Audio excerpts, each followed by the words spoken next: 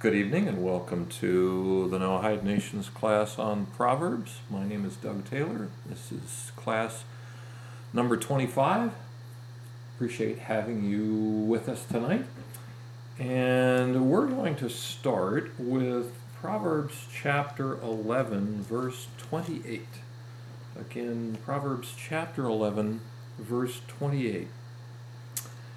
And the verse reads, "He who trusts in his wealth will fall, but the righteous will flourish like a leaf." He who trusts in his wealth will fall, but the righteous will flourish like a leaf. So as we do with virtually all of these proverbs, we want to first ask ourselves, what kinds of questions might we ask around that verse in order to at least set up the framework for what we need to understand in order to get some clarity around what King Solomon is trying to share with us here. He who trusts in his wealth will fall, but the righteous will flourish like a leaf. Any suggestion on questions?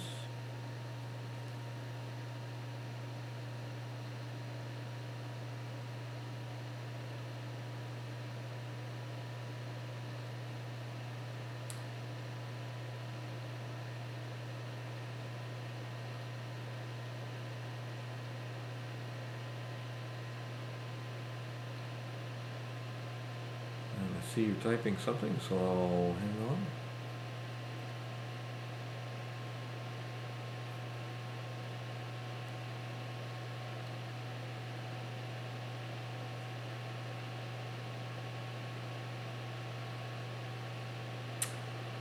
Trust is being put in created things. Very important point. Thank you for bringing that up. So when a person trusts in his wealth, that's a very created thing. I mean, wealth could mean possessions, could mean money, whatever, but generally it all has to do with either created things or the opportunity to buy or acquire created things.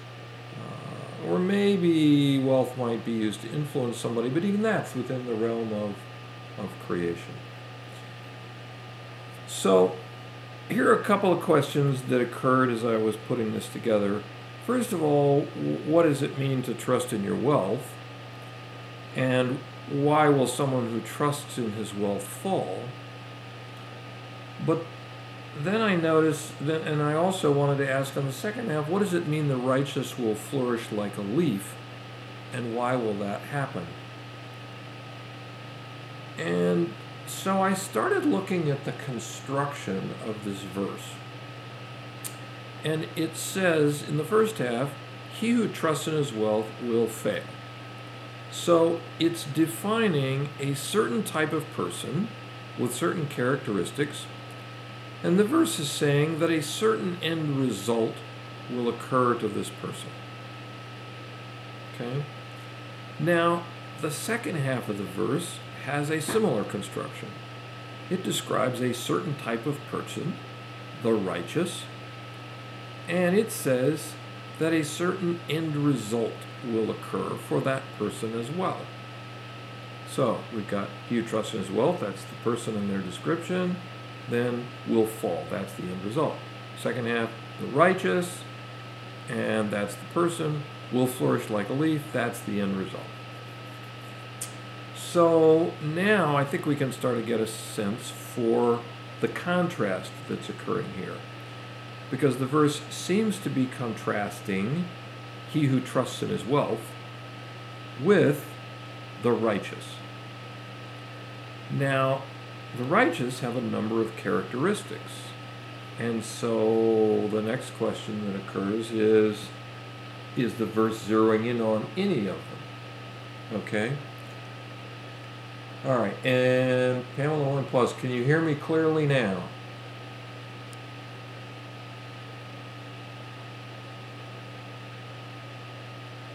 Okay, just want to make sure. Okay, good. All right. And yes, how is a leaf sustained? That's all. Could also be an important point. So I was trying to figure out, it was a little bit odd because the second half talks about just the righteous, but the second half talks about a person who trusts in his wealth. And so I was thinking, well, what aspect of the righteous are we talking about? So in order to have a contrast, and for the verse to make sense, I came to the conclusion that based on the first half, which says, he who trusts in his wealth, it seems to be looking at the issue of trust. It seems to be the operative word in the first half there is trust. The man in the first half trusts in his wealth. So then I ask, well, what does the man in the second half trust in? I mean, it just says the righteous. We don't exactly know what they trust in. That is, where does a righteous person put their trust? Okay, and let me pause and just ask that question to any possible answers. Where does a righteous person put their trust? Any thoughts about that?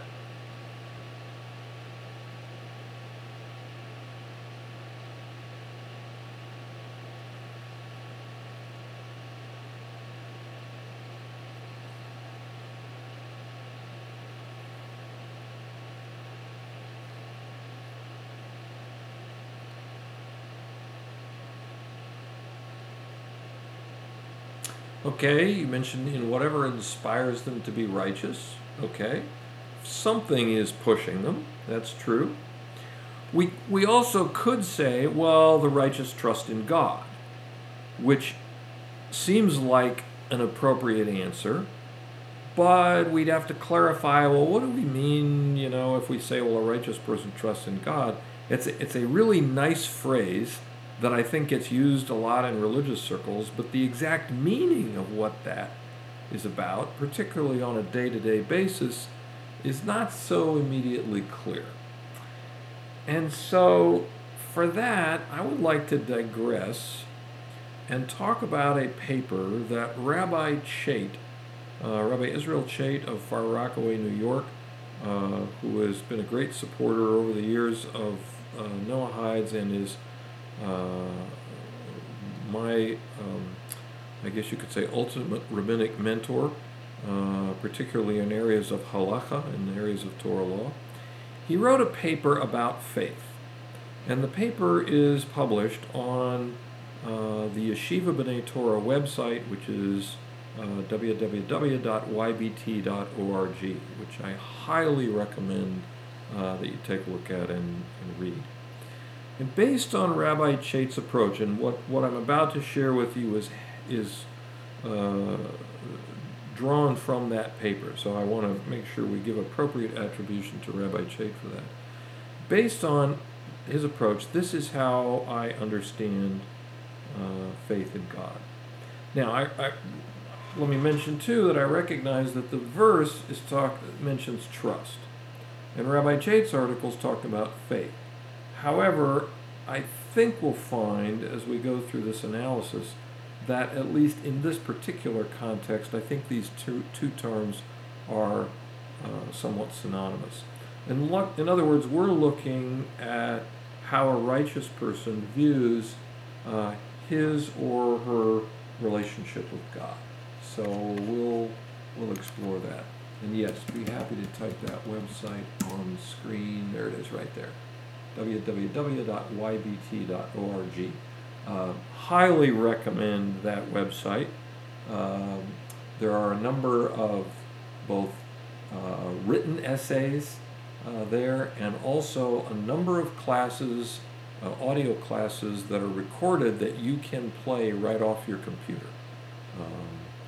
And if you're interested, Rabbi Chait years ago did a whole series of classes specifically for Noahides. And while they're not on the site in a way that can be listened to directly off your computer, you can order them for a very modest fee from that site, and they'll deliver them to you on DVD in MP3 format so that you can load them on your computer or pop them in your iPod or whatever. There's about if I recall, somewhere on the order of 90 one-hour lectures on a variety of topics specifically aimed at Noahides, everything from the 7 Noahide laws to talking about Talmud and a whole variety of topics. Just incredibly, incredibly helpful material. Rabbi Chait is a great scholar and is able to explain things in a way that makes it very straightforward. Very good point, Pamela. Very good point. So, okay. So, what Rabbi Chait suggests, when he begins in the article, he states that, and this is a quote, "Faith in God is the mark of the righteous. It characterizes the unique outlook which the man of God has on reality," unquote. But then we'd have to ask, well, what exactly does faith in God mean? I mean, that certainly sounds like a laudable thing. It sounds like something that we would definitely want to have. But it's not at all immediately clear what that means, particularly with regard to practical everyday life. So, for example, let's suppose that a person goes to the doctor and receives news that he or she has a certain disease or condition that may be curable, but the doctors aren't exactly sure. So in a context like that, what does faith in God mean? So does it mean, well, if I have enough faith, God will cure my disease? Or does it perhaps mean that I should just accept that all is for the good and this disease condition is just part of that? What does faith in God actually mean in a real life practical context?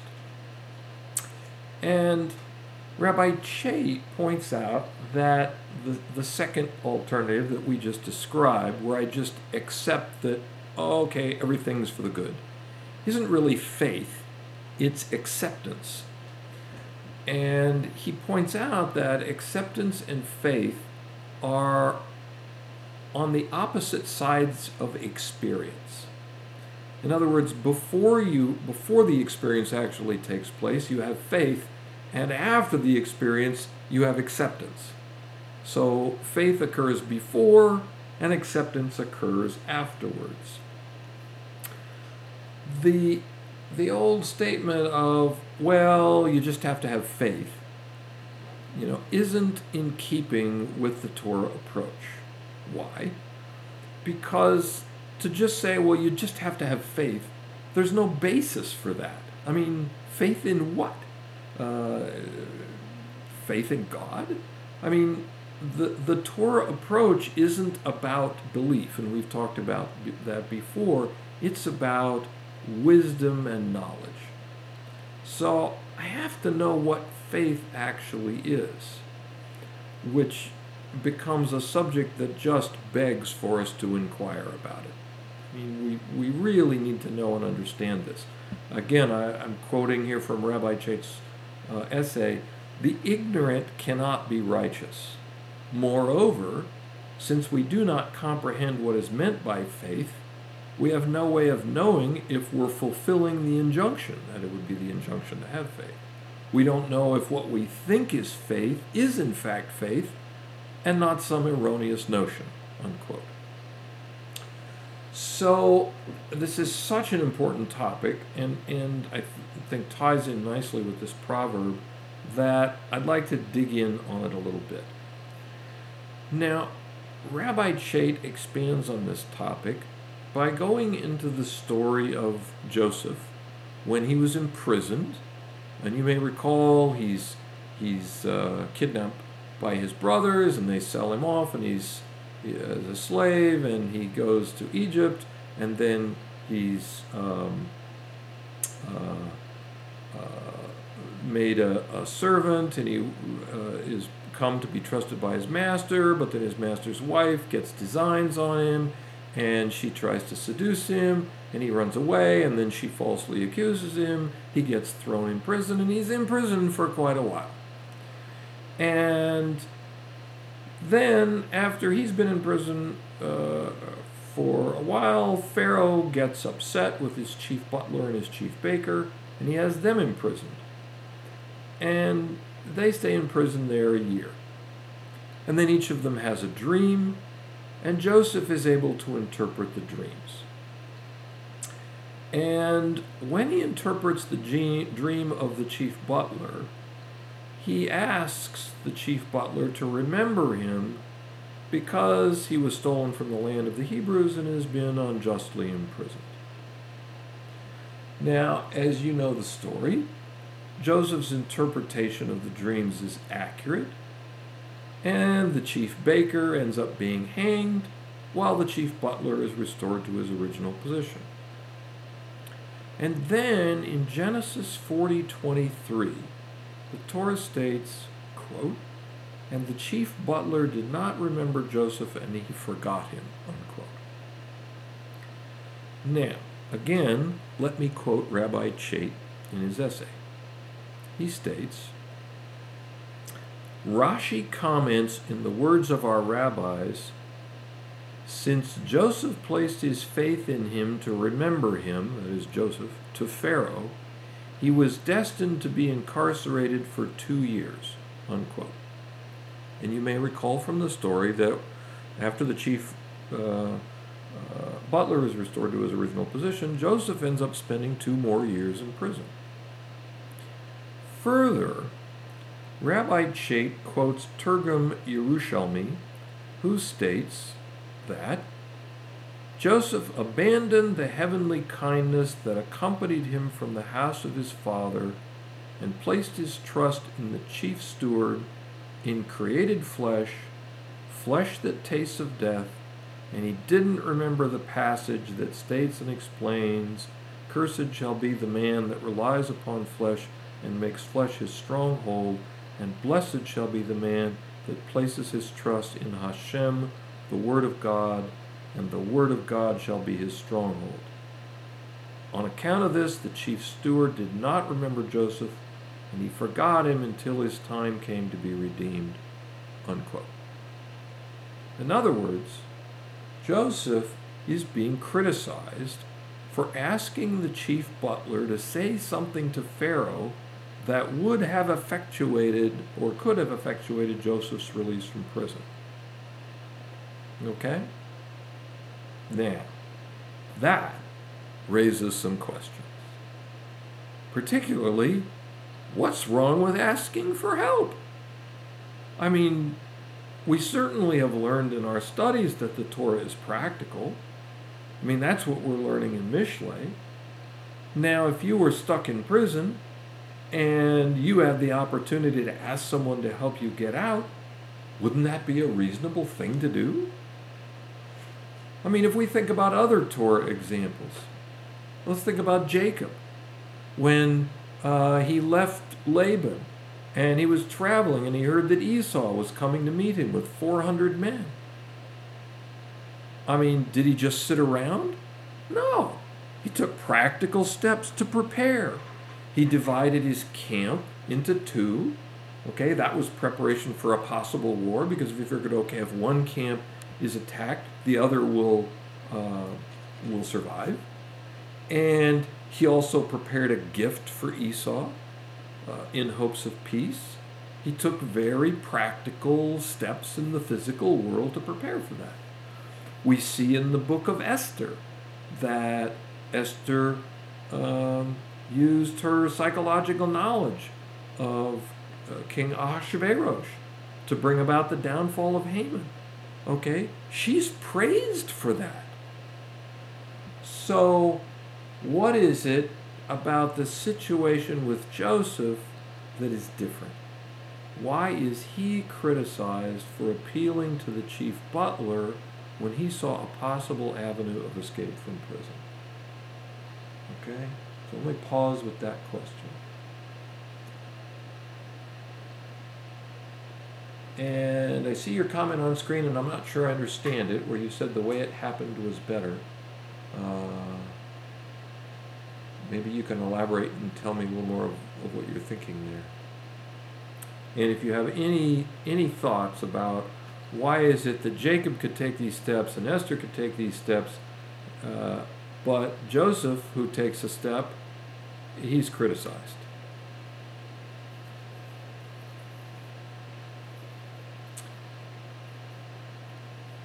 Okay, you mentioned Pharaoh's dream. I'm assuming you're saying, okay, the way it was supposed to turn out was for him to be able to interpret Pharaoh's dream. Okay, and you've mentioned the time wasn't right. Yes, in the broad scheme of things, that could be, but that doesn't seem, and I can't speak, obviously we can't speak for God here, but for Joseph to have to stay in prison for another 2 years, that doesn't seem fair, although in the broad scheme of things, that, again, I can't speak for Hashem on that, but interestingly, what I guess I'm getting at is the Targum Yerushalmi seems to be criticizing Joseph for taking that step. And he's not saying, well, you should have known that you had to stick around in prison for 2 more years because of this dream that was going to come up. He is criticized for placing his trust in the chief steward and didn't remember, cursed shall be the man that relies upon flesh and makes flesh his stronghold, and so forth. So he's specifically getting criticized for his appeal and putting his trust in the chief steward. And that's what seems so unusual and odd. And so, assuming that Joseph made an error here, then we've got to ask ourselves, okay, excuse me, what's the error? And what would his correct course of action have been? So let's think about what might have happened if Joseph had not said anything to the chief butler. Well, the chief butler would have been released. I mean, he would have interpreted the chief butler's dream, but he hadn't made the appeal. Would you please remember me, and help me out when you get in front of Pharaoh? He just had interpreted the dream. Chief butler gets released. The interpretation is accurate. Chief butler gets restored to his position. So all of that would have happened, and the chief butler would have then been in a position to share this amazing story with Pharaoh about this guy in prison who accurately interpreted his dream and the dream of the chief baker, because the chief baker got executed, and Joseph interpreted that as well.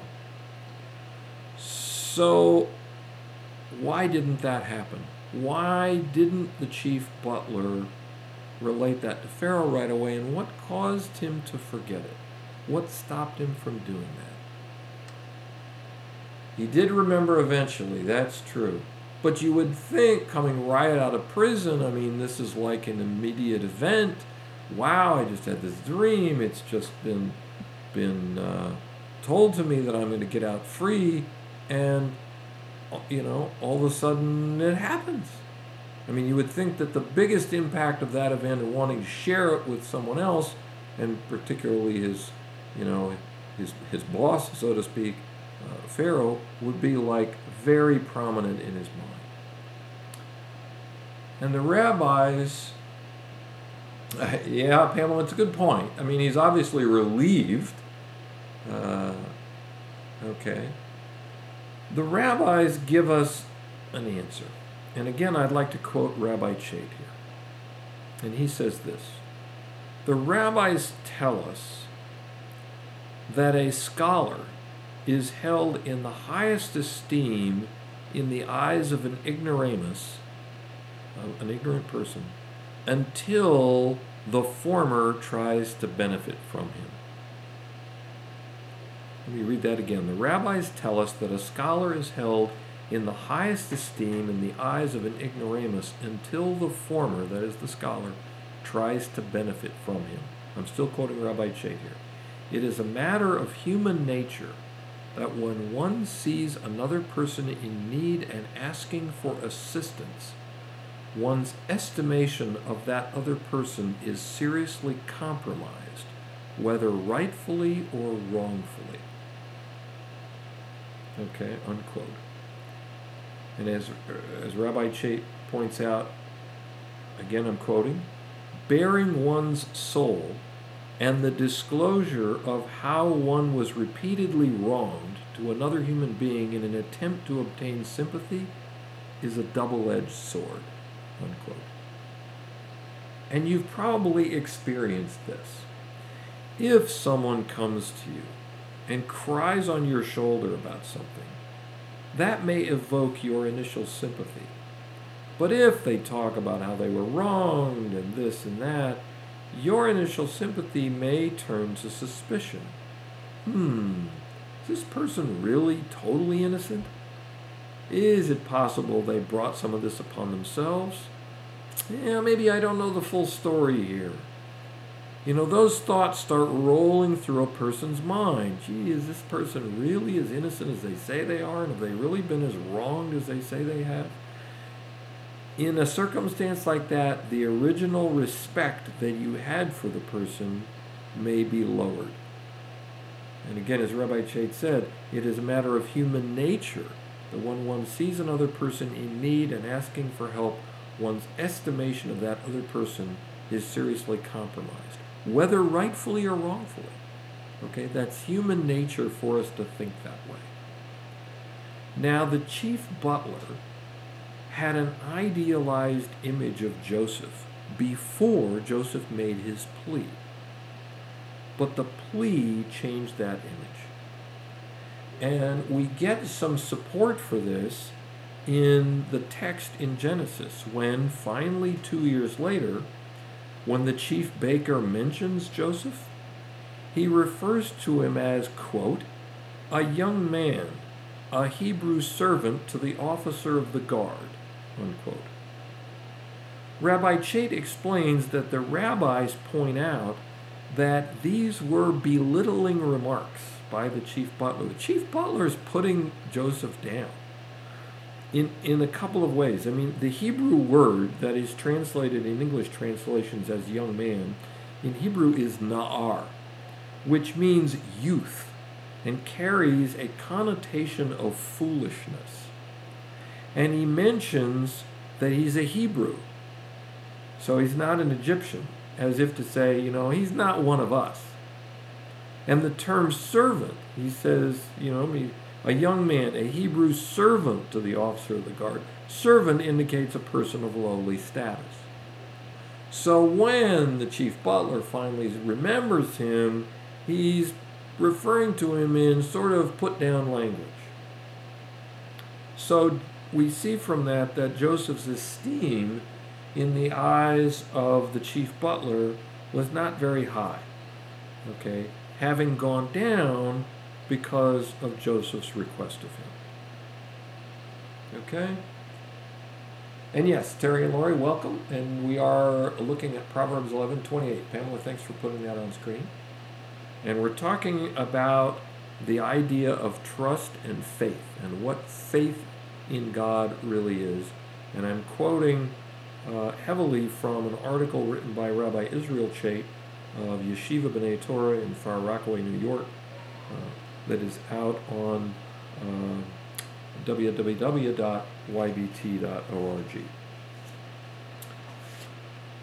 Okay, so we see that by making that request of the chief butler to remember him when he was released, it lowered his esteem in the eyes of the chief butler.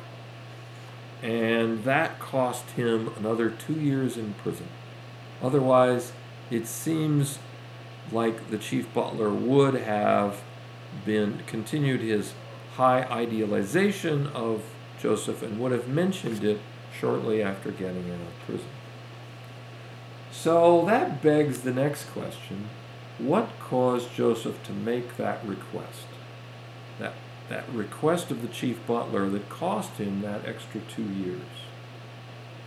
And Rabbi Chait tells us that Joseph's error was that he sought human compassion. Imagine his very lonely situation. I mean, the guy's yanked away from his biological family. He's sent off to, a far land. He's sold as a slave. He's now in prison and separated even from his master's family. And he's been in prison for a very long time. I mean, that's a hard thing to take. And to quote Rabbi Chait from his article, quote, "In a moment of weakness, he," meaning Joseph, "sought the compassion of the human being, the chief butler. Joseph bared his soul to him, looking for the satisfaction and the sense of security one receives when eliciting human compassion. He thwarted his own goal because of this momentary need. He unwittingly sabotaged the one element he had in his favor, the chief butler's idealization of him," unquote. So apparently Joseph's release was imminent, and all he had to do was to do nothing.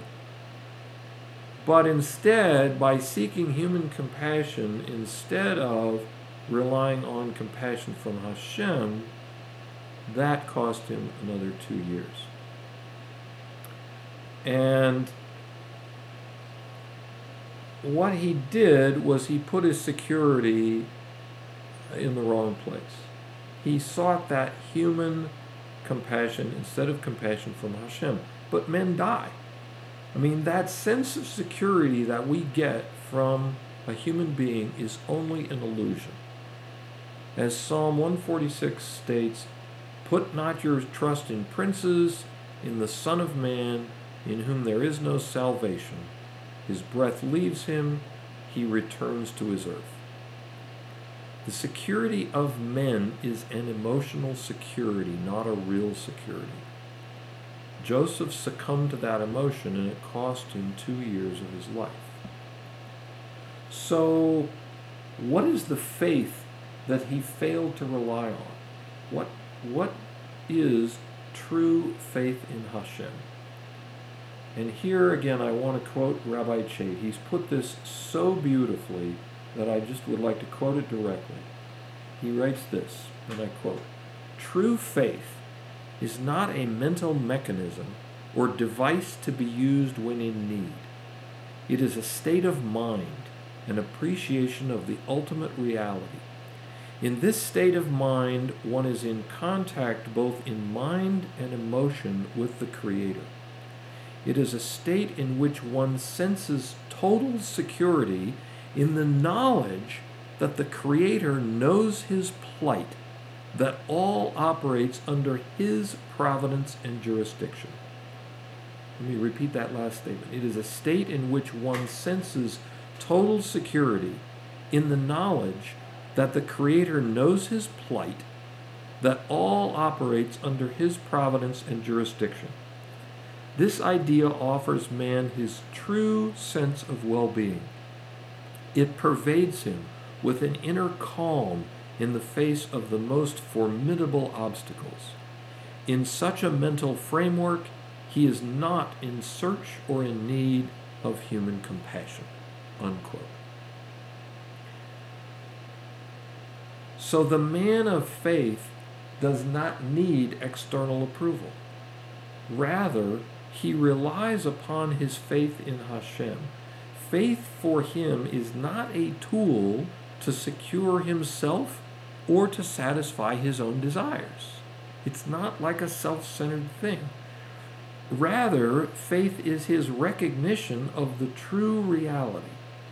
Again, let me quote Rabbi Chait.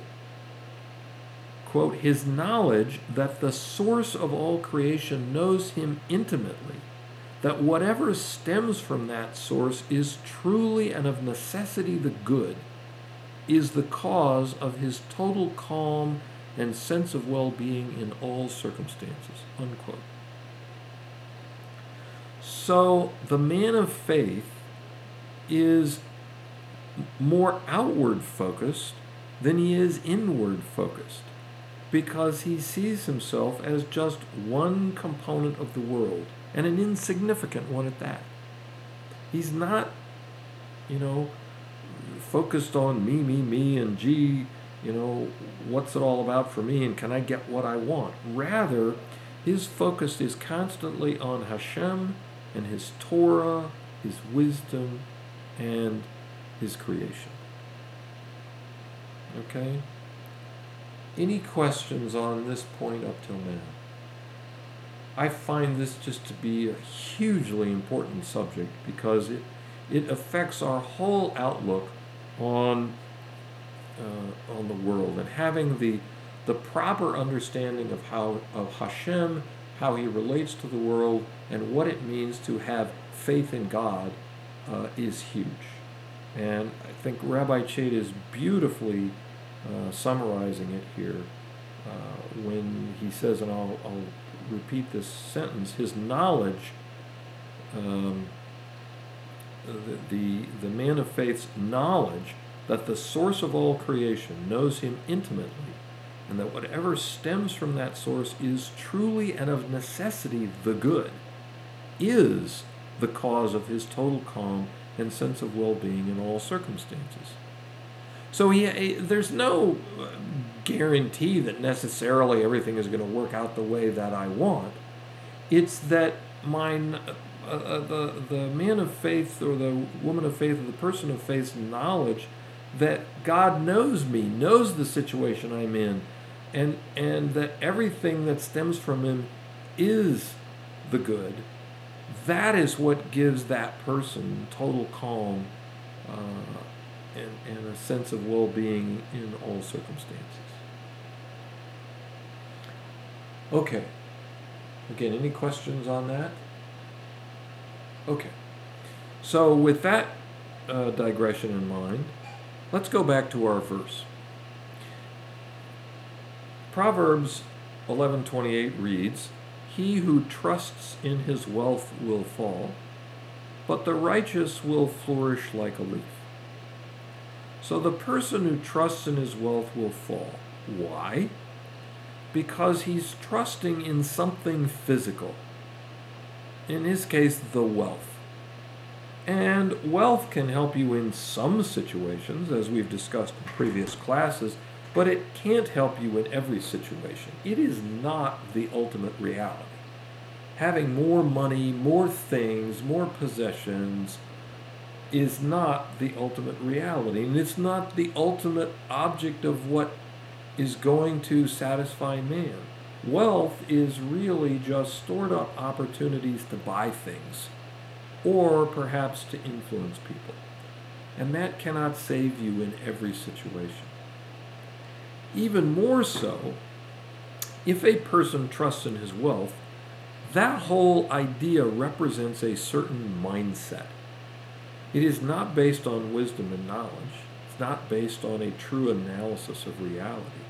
Because if that person did analyze reality, he'd recognize that his wealth is only a tool to something else, not an end in itself. Wealth is not the end goal of a person's life. And we certainly see examples of people who have made that the end goal and are very miserable. That mindset where the wealth is where you put your trust, that mindset will ultimately cause the person to fall, because it's not in line with reality. They are not going to achieve the ultimate purpose of man by following that path. By contrast, there's the righteous person. He flourishes like a leaf because his trust is in the true reality. Now, from a physical standpoint, he's involved in the world of true ideas and of learning and of knowledge.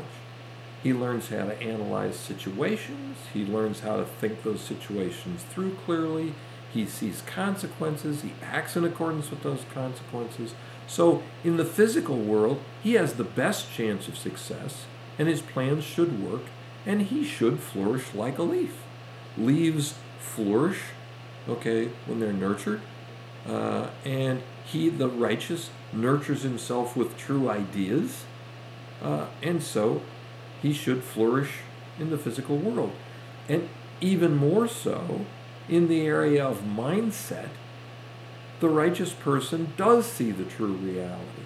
And so he's content with the understanding of Hashem and with his faith in Hashem, as we just described, by recognizing that the Creator knows him intimately and that the Creator is the source of that true reality.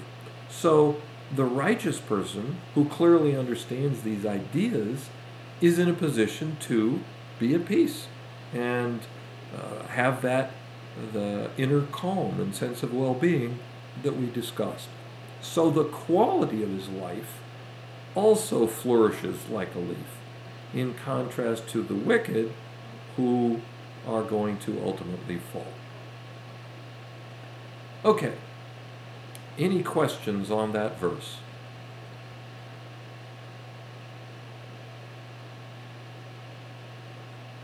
Okay, I'll take no response as a no questions.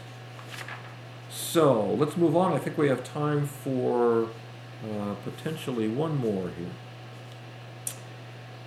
Proverbs 11:29.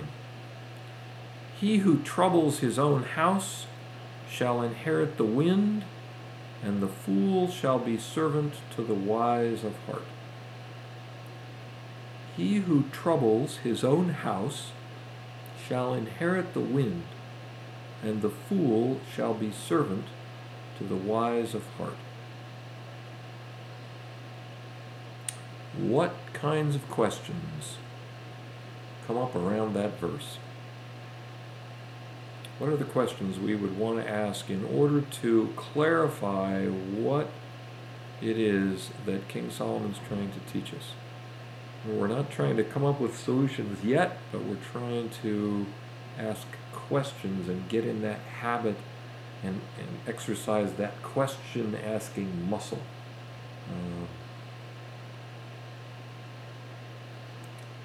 Okay, Pamela, you've said it all seems to stem back to reality. I wasn't sure if you're talking about the last verse or this one. If it's the last one, I understand. If it's this one, I'm not sure how you're tying that.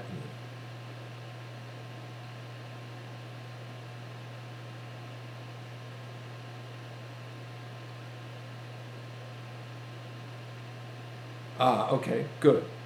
All right, you're talking about the last verse. Oh, that makes sense. Okay, a few questions that came up for me on this verse. When it says, he who troubles his own house, what does that mean? What does it mean to trouble one's own house? And then it says, shall inherit the wind.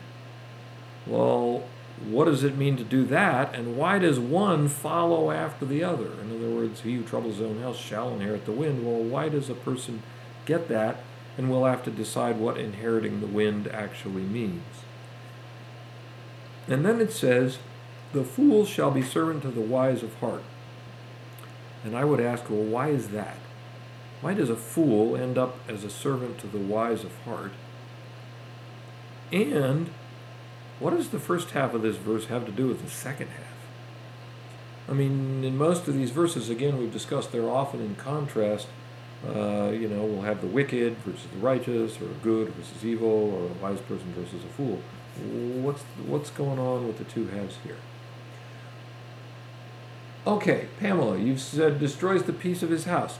Yes, troubling one's own house would seem to mean, on just a straightforward basis, doing actions or some type of speech that will cause strife or embarrassment or other problems and will destroy the peace of a house, your own household, your own family. Maybe a person is argumentative. Maybe they're mean. Maybe they're angry all the time. Maybe they're incredibly selfish. But they do something some kind of foolish thing that causes problems for the family. So that seems to be troubling one's house. And you're right, it's foolish to cause trouble in one's own house. Okay, Terry and Lori, good. So where does the wind come from and where does it go? You can't hold it in your hand, you get nothing. Exactly. Exactly. Now, with regard to the idea of inherit the wind, I'll suggest a couple of two different ways we could take that. We could take it literally. That is, in the term of inheritance, as in when parents write out a will. So they write their will out to leave stuff to their kids, and then they die, and the kids inherit their stuff.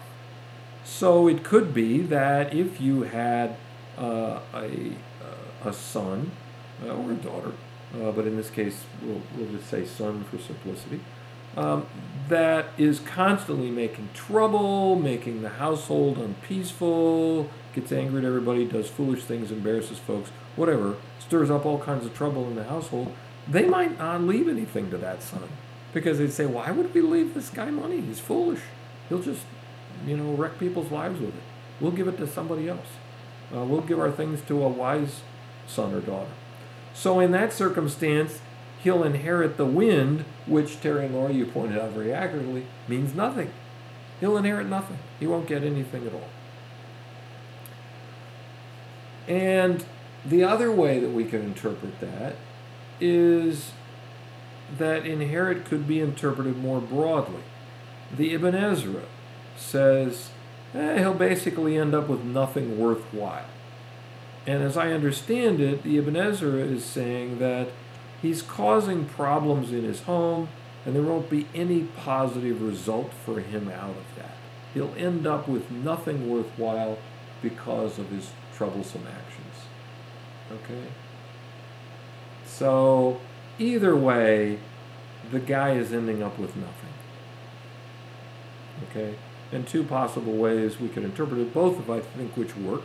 One very literal, another more broad. So let's look at the second half. Why is the fool servant to the wise of heart? And Terry and Lori, I'm assuming that is what your last comment refers to. Okay, if you make poor choices, you still will be able to get not much. You may serve the one who has a lot.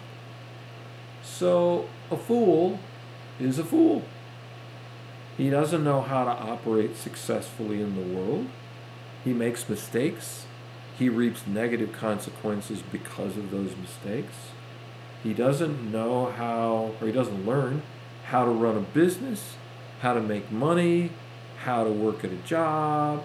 And so, because he's not using his mind and learning how to think clearly and accumulating knowledge and wisdom, what does he do? He ends up in a servant position. I mean, generally someone who, can't think for themselves is going to end up serving someone else who can think for themselves. And it says, the fool shall be servant to the wise of heart. The wise of heart are in contrast to the fool. They know how to make things work in life. They know how to invest.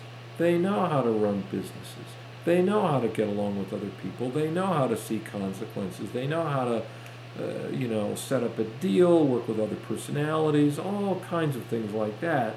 And so they are successful in life, and they will likely end up with in the roles of leadership and wealth, while the fool will end up being their servant. Okay. And let me pause, Terry Mark, because it looks like you're writing something.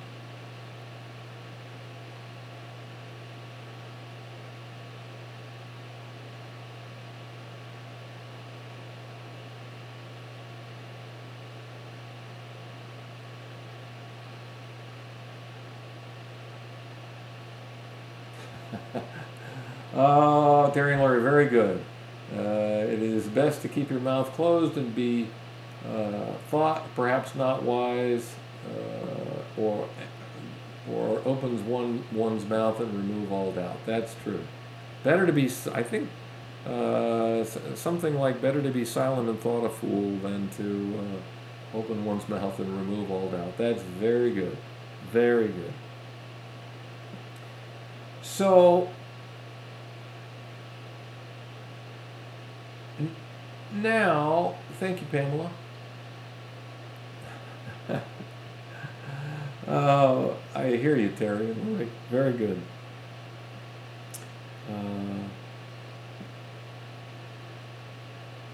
Now comes the big question, or I guess the final question. What does the first half have to do with the second half? We've got, he who trouble his own house shall inherit the wind, and the fool shall be servant to the wise of heart. Any thoughts about what one half of the verse is having to do with the second half?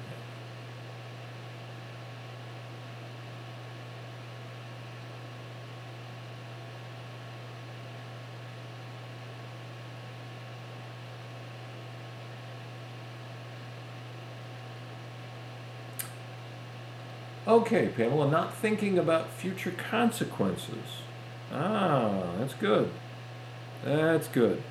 In fact, that's, I think, right on target. It seems the verse is talking about two different kinds of foolish people and the consequences, as you mentioned, Pamela, they get as a result of their behavior. Very good. The first type of foolish person creates problems for his household.